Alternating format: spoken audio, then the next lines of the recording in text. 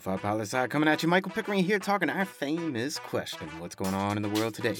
And today we're continuing our look at development around the world by focusing on different countries each time we go. So far we've done Panama, Somalia, Tuvalu, Mongolia, El Salvador. And now we're off to Australia, my friends. And as usual, we'll be using the World Bank, the United Nations, Transparency International, Reporters Without Borders, and Freedom House as our sources for development indicators spanning the past 20 years. Though still, no 2021 data on GDP or GDP per capita from the World Bank. It's almost as if they took a year off or something. Who knows? Let's go. First, let's do the World Bank GDP. And Australia in the year 2000 had a GDP of $415.5 billion US dollars. In 2020, $1.3 trillion, tripling the country's income over the past 20 years. And globally, Australia ranks number 13 by GDP, below Brazil and above Spain. And World Bank GDP per capita data. In 2000, Australia had a GDP per capita of $21,697 per person per year. In 2020, it raised all the way up to $51,680 per person a year. It's increased about 2.5 times over the past 20 years. Their global ranking is number 16, below Sweden and above Qatar. Now, World Bank Gini Index data, looking at income inequality in a country. Australia in 2001 had a 33.5, a pretty damn good score as far as low inequality goes. In 2018, a 34.3. So it's gone up a bit, but looking at the data over the time period, it's had some higher peaks and then it's come back down. Globally, Australia ranks about number 49 if we only count countries with data as recent as 2016 to now. And above it is Spain, and below it is Serbia. And to the United Nations Human Development Index now we go, looking at life expectancy, average educational attainment, and GNI per capita with PPP. And what do we say for HDI? In 2000, Australia had a 0.903, a really good and high HDI. In 2019, they had an HDI of 0.944, so things getting even better. 2019, their life expectancy in the country was 83.4 years old, and 2019 average years of schooling was 12.7 years. And globally, Australia ranks HDI. They are tied for number 8 with the Netherlands. Above them is Sweden, and below them is Denmark. Now, what about levels of perceived corruption in the country as measured by Transparency International's Corruption Perception Index?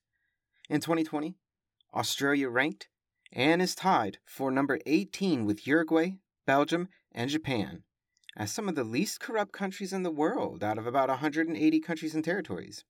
Above them is Iceland, Estonia, Canada, and Austria, and below them is France.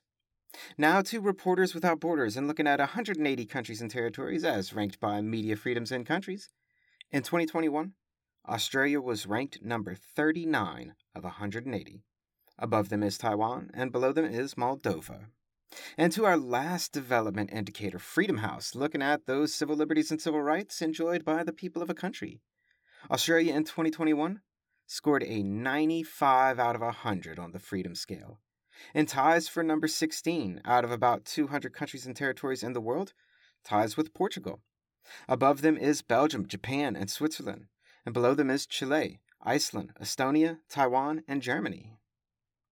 But now, as always, let's put all these data together and see what does this really mean for development in Australia lately. And straight up, as per every single one of these development indicators, Australia is one of the most developed countries in the world, and the quality of life there is only rising. I mean, for real, if you're looking for a great time for fun, stable, developed, democratic country with an extraordinary wildlife, Australia is for you, my friend. I mean, for real, they have all of these things that we've talked about going for them.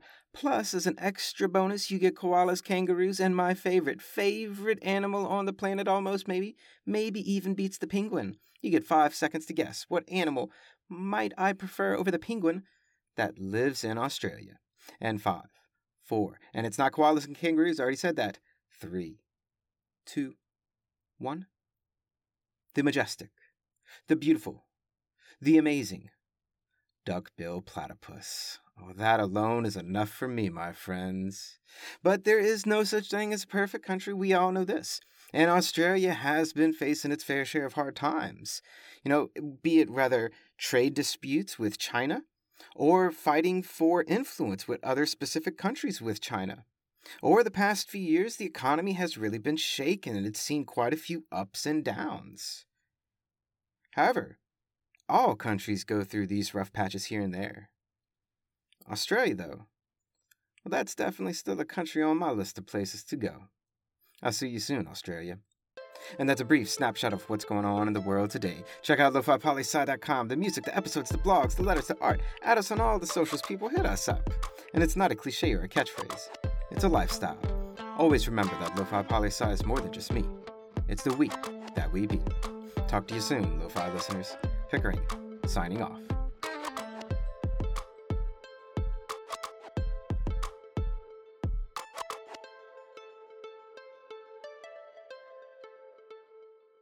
A little behind the scenes for all you listeners that stuck around. I'm still looking for more and more countries to do, so if you have a country that you want me to do a deep dive in, go on, send it on in.